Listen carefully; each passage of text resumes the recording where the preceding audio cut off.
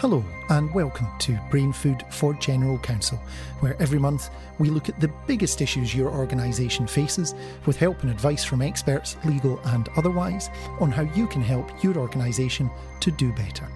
My name's Matthew McGee and I'm a journalist here at Pinsent Masons. No organisation can thrive if its people are routinely not healthy. But not all health problems are visible or obvious. You could work with someone for years without knowing that they have poor mental health. So we'll investigate today what organisations can do to become better employers of people with mental health issues. And we'll look at just how essential that is for the organisation itself and for the well-being of its people. There is a business case for better mental health awareness and processes, but the overwhelming argument for improving how this is treated in the workplace is a human one. It's the rare person who never suffers any mental or emotional health problems, and a workplace that understands that is going to be a better place to work, as well as a more productive and more profitable one.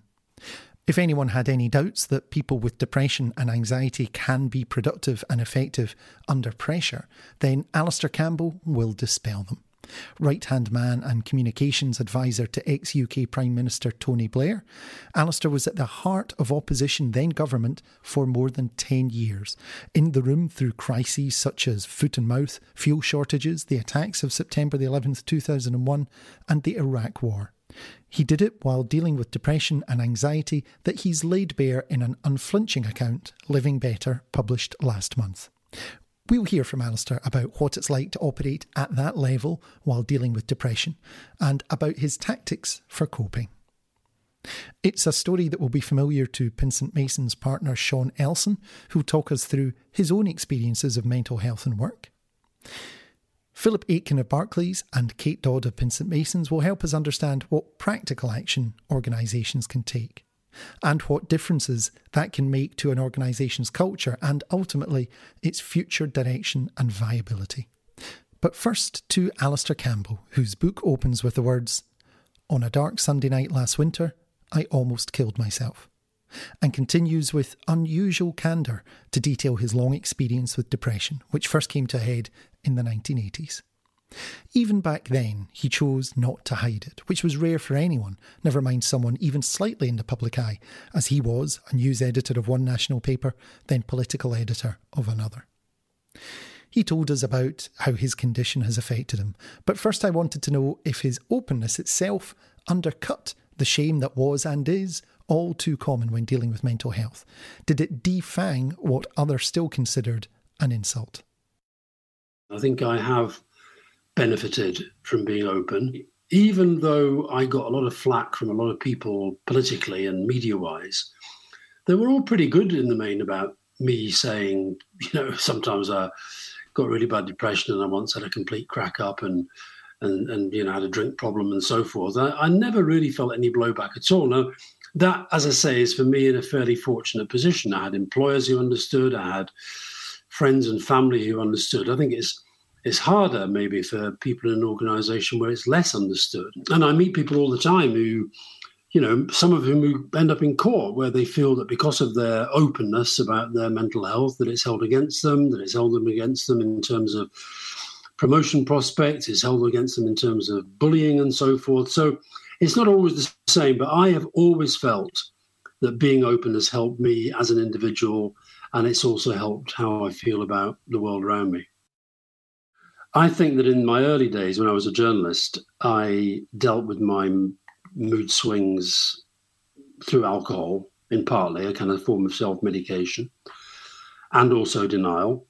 And then I think when I stopped drinking in 1986 after I had a breakdown, I think I then developed a different form of denial through work. I think I became a workaholic.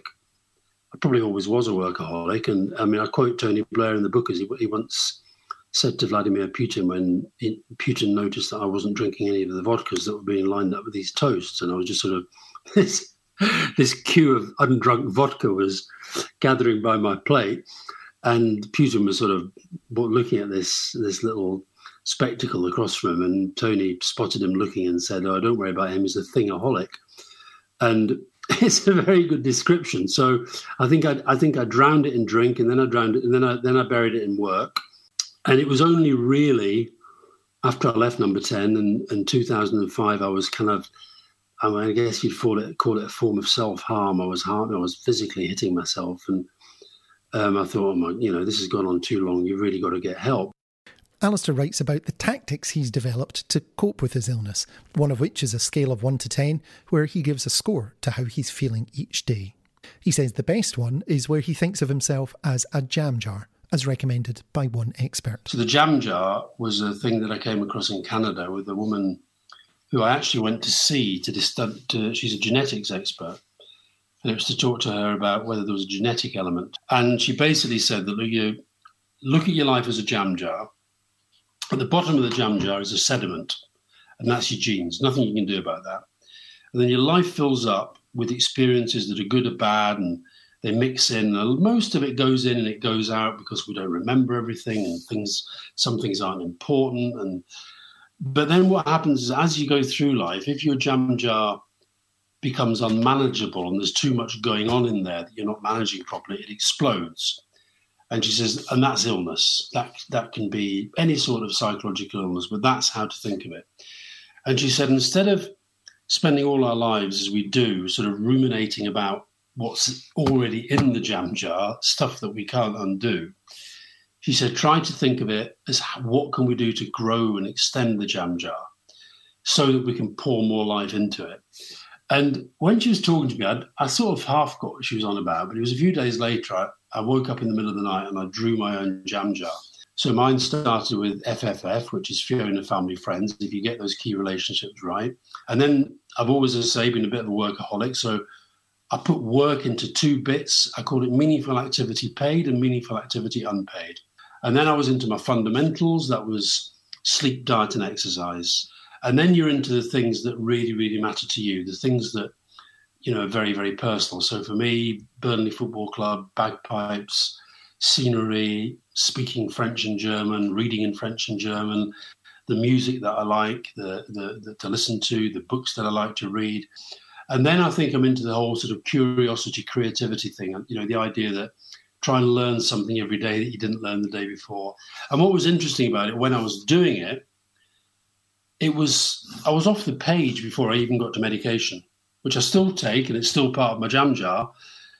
But if you'd have said to me the day before I met the woman, how do you stay okay with your depression? I'd have said, I take medication every day. But now it's given me a different way of thinking about it. Mental health is still pretty poorly understood by those without direct experience of it. Many societies have got past the stage where it can be openly mocked without consequence, but not quite to the stage where we routinely change the way we work and operate to accommodate it. This is why personal testimonies are so important, to help people understand the situation and to reinforce the message that this is something to be discussed, not hidden away. We know we can't send someone with a broken leg out to deliver the post, but we're usually much less clear what we can and can't ask someone to do if they have depression or anxiety. Talking about it helps us all. Sean Elson of Pinsent Masons told me about his experiences.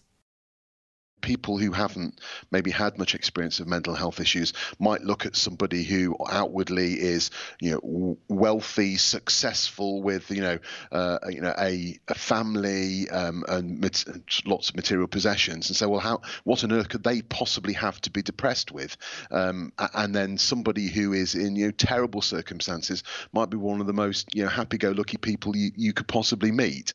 It tends to manifest itself in a number of ways: very low mood, irritability, etc. So the kind of things that you can have just, frankly, through being alive. We all experience these low periods and times of difficulty.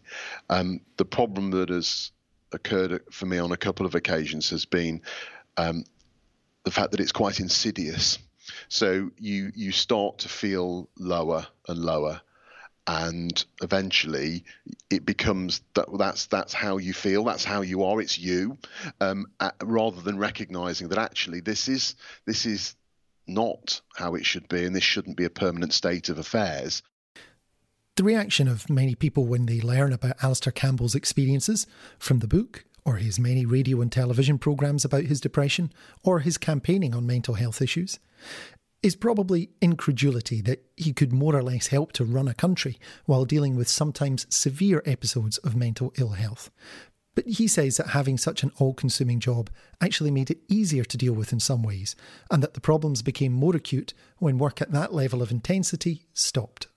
I coped because I had a desire to do what I was doing. I had, even with lower energy, I still had quite a lot of energy. And then what would happen, and I'm afraid this is where families take the brunt of it, I'd come home, I'd be completely exhausted, and I'd just sort of crash. So I think work was actually part of the management of it in a funny sort of way.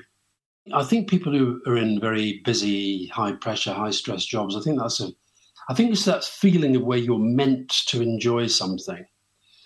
It's why, for example, I think that from my experience, a lot of people find Christmas and New Year really, really stressful.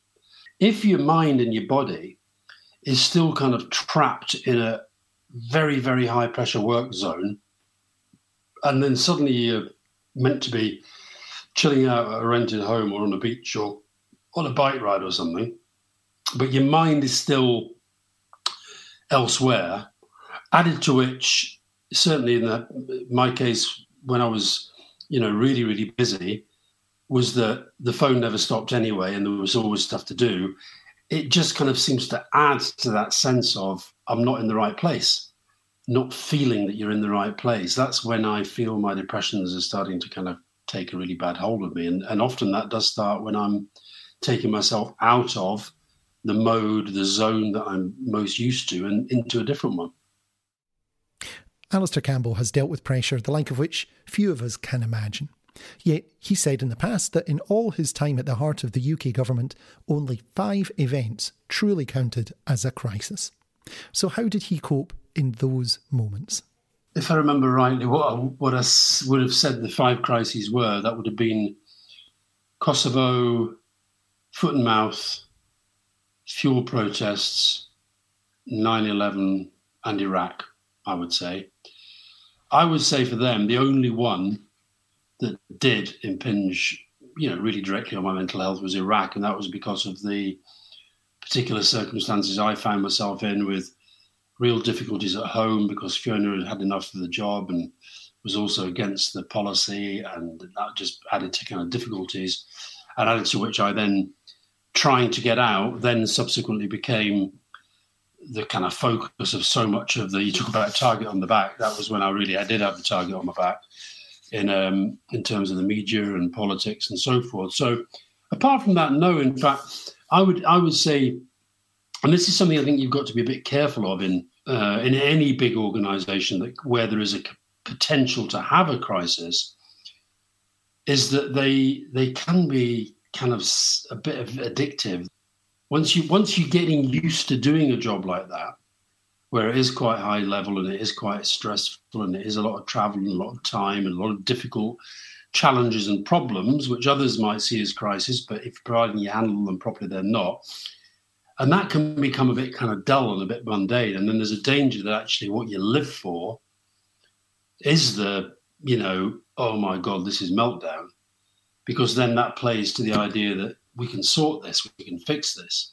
But I think in relation to my mental health, no, I think apart from those very personal circumstances in Iraq, I didn't feel that the crisis itself was adding to any additional problem. Sean Elson wonders if there's a more intricate relationship at work here, whether all-consuming work, such as being a lawyer, actually attracts people who are more at risk from mental health conditions.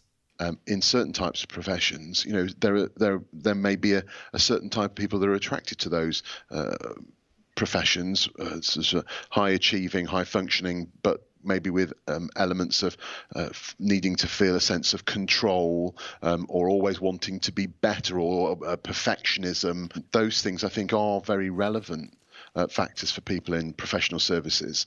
One area is also this sense of competition as well. The extent to which it may or may not be healthy to be in a constant state of feeling that you're in competition with your peers, whether it's for bonus or promotion or the next big project, and the extent to which that is particularly healthy and may contribute to people's issues. So I very much a proponent of wanting to work in a collegiate environment where we're all working towards the same goals, rather than a kind of devil take the hindmost type scenario, and where people are constantly striving for fear of what the consequences are if you're seen as quotes underperforming, close quotes. So while Alastair Campbell could work effectively, the cost was in the end enormous. And while neither Alastair nor Sean would go so far as to say that one thing caused the other, it's uncontroversial to say that work and its stresses and pressures is a factor in mental health for all of us. Philip Aitken recognises this.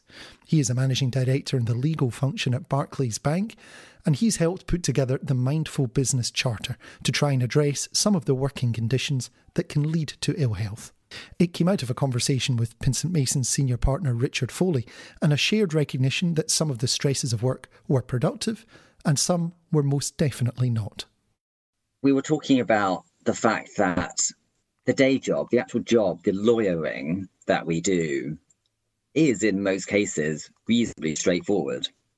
But what makes the job harder are the pressures that we put on each other, the demands that we put on each other within our own organizations, but also the demands that we put on each other in terms of client and service provider. So in my example, that is bank and law firm, or in-house function and law firm. And how it seems that an element of humanity has come out of that relationship. As we each sit behind our computer screens, it's too easy to casually set a deadline and unintentionally and perhaps inadvertently cancel someone's weekend plans, or their plans to see family, or their plans to care for their children, or perhaps some elderly relatives. And that we needed to think of a way to put the humanity back into those relationships, particularly at a time when many in-house functions are seeing their law firms as an extension of their function as colleagues. And it was in that conversation we said, isn't it just a case of putting together sort of 10 basic principles? This is how we're going to interact with one another, where we respect each other, and also we recognize that each of us have lives outside of the workplace. And one of my biggest frustrations about the workplace is that everyone is so busy pretending they have no other commitments, that work is the most important thing. And whilst work is always important, it is not always the most urgent thing in our lives. And actually, it's time that we talk about that more. The fact that there is a need to balance commitments outside of the workplace with those important commitments inside the workplace. And that if we all work together, we can make that happen much more effectively than we have done before. I am seeing instances where law firms are saying in response to a deadline, we can get you that document on Monday morning, but that will involve 2 of my associates working the weekend. That's absolutely fine if this matter is at the stage that it requires that level of urgency. Alternatively, we can get it to you by close of business on Tuesday. Inevitably, the response from our side as a client has been, no, there's no need for anyone to work the weekend on this. Close of business on Tuesday is absolutely fine. Much of the work that we do, if not all of it, is important, but a minority of it is urgent. And I think before the Mindful Business Charter, people were failing to distinguish the urgent from the important. And I think that is critical. Whichever way you look at it, legally, ethically, commercially, on the basis just of humanity, employers have a duty to treat their workers in a way that doesn't damage their health. Work still needs to be done to ensure that this is applied to mental as well as to physical health. So if you assume that one of your main assets are your people, how do you make sure that that asset is performing and functioning as well as it possibly can? To my mind, the mental well-being of those people is critical and core to that. The workplace has had for over 100 years now a very robust set of health and safety regulation, which was predicated on the physical well-being of colleagues in a work environment. And that had its genesis in a period of time in the Industrial Revolution when people were being physically injured in the workplace. And I think if we now look at the digital revolution that we're going through, people are, I think, being injured in the workplace, but in a way that we can't see in a mental capacity. People have the ability to work 24/7. They have the ability to send emails at whatever time of the day. It is easy for people never to switch off. And I think employers should start asking themselves, to what extent are they exposing their people, the main asset of that organization, to the risk of injury in the workplace as a result? And if you assume there is a reasonable risk of that injury, then what is it that organizations are doing in order to mitigate the risk of harm to their colleagues when they step into the workplace, whether that is virtually or physically? So that is the question. What can companies do about this? It's an area where many managers feel uncomfortable, not having direct experience of the issue or the consequences of a team member having mental ill health.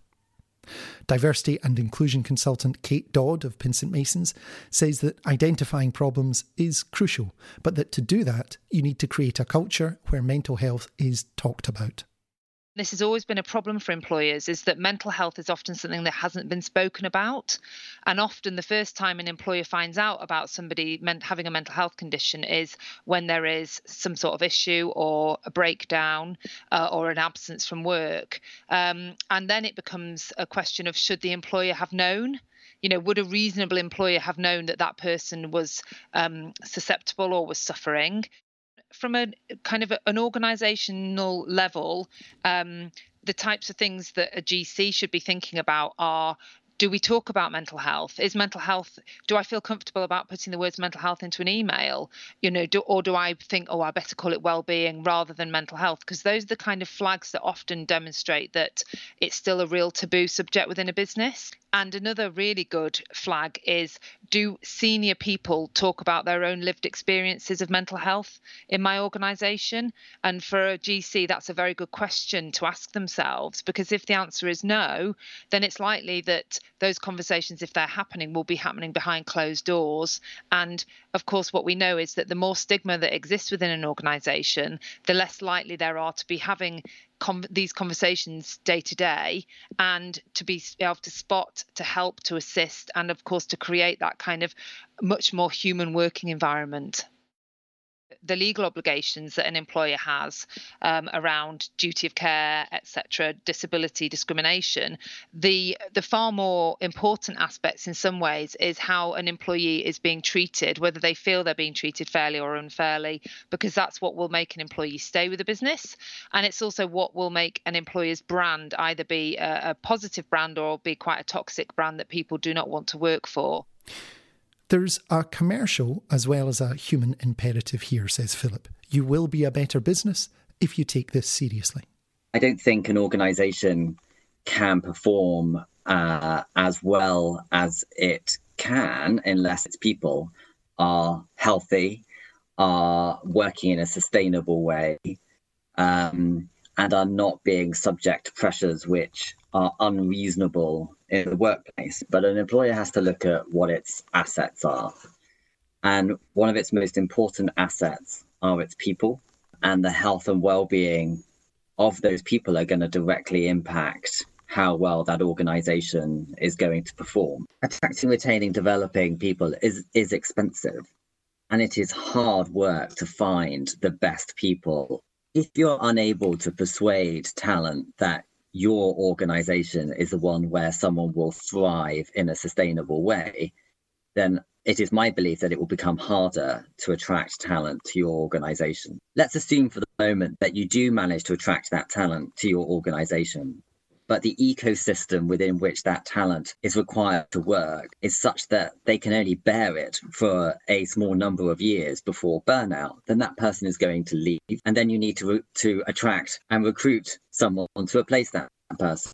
I see that the old ways of working are fundamentally inefficient, and therefore I see the commercial imperative of getting that right as being key to an organization's success. Kate described this as a culture change, and that frightens people because culture is notoriously impervious to change. But she says, don't believe the hype. It'll take time, years probably, but it is possible. We just need, as in many other aspects of this, not to treat mental health as different to other parts of working life. Just look at it like any other type of change. I think businesses sometimes get very caught up with this idea about culture change and say, well, it's impossible to change a culture. And of course it isn't.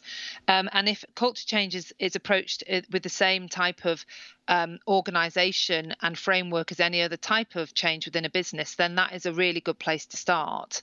And we have looked at this, in exactly the same way as we would look at any other type of change. We've got together a group of people who are responsible for dealing with it. We have made sure that we have got the right people in the right places, that it is somebody's day job.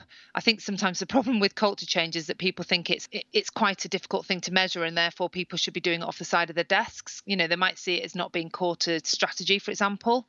An important aspect of culture change is making sure that it's not dismissed as being something that will take too long, because culture change does take years. So I think it's a case of making sure that there is an acknowledgement that this is going to take time, that maybe there is a 3 to 5 year plan, that people approach it with that aspect in mind, so that over the course of 3 years or 5 years or however long it takes, they can see that they are moving in the right direction.